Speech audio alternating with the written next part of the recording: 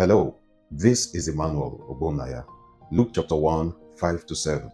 There was in the days of Herod, the king of Judea, a certain priest named Zacharias, of the division of Abijah. His wife was of the daughters of Aaron, and her name was Elizabeth.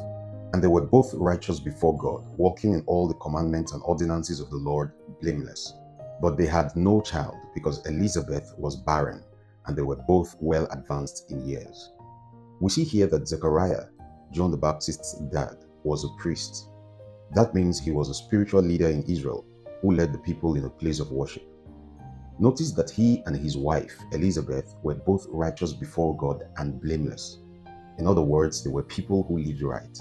So they were not just righteous in God's sight, they also had a blameless reputation before men. The Bible tells us that they were both very old at this point and yet had no children of their own, because Elizabeth was barren. The issue was with Elizabeth. There's so much to gain here.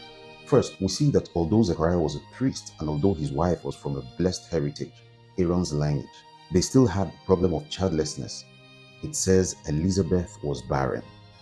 This begs the question, why do we sometimes see negative things play out as a challenge or a hindrance in the lives of some righteous people?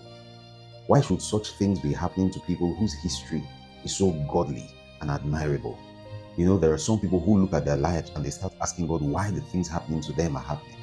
Friends, stop asking God questions like, where did I go wrong for this to happen to me? Righteousness does not exclude you from challenges. Afflictions and trials can pop up in the lives of righteous people. Not every challenge is because you sinned. Many times the enemy comes against you because you are righteous and blameless. I tell you, the problem is not necessarily because you're not serving God well. In fact, many times it's because you're serving Him as passionately as you're doing that the enemy comes against you the way he does. Proverbs 24 verse 16 says, a righteous man may fall 7 times, but he will rise up again. This fall in Proverbs 24:16 refers to troubles, trials, and afflictions that come to the righteous. Job chapter 5 and verse 19 says, he, speaking about God, shall deliver you in 6 troubles. Yes, in 7 there shall no evil touch you.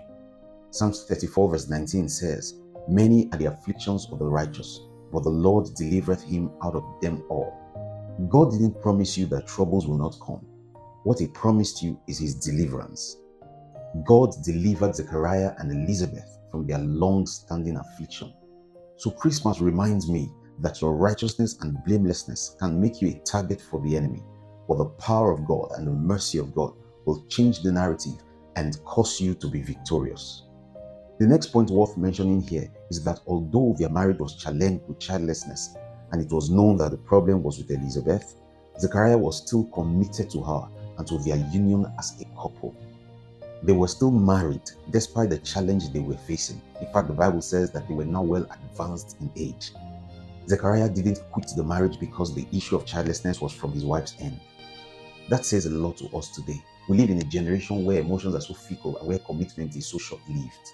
But Christmas reminds us that marriage is a covenant of lifelong companionship and commitment to each other.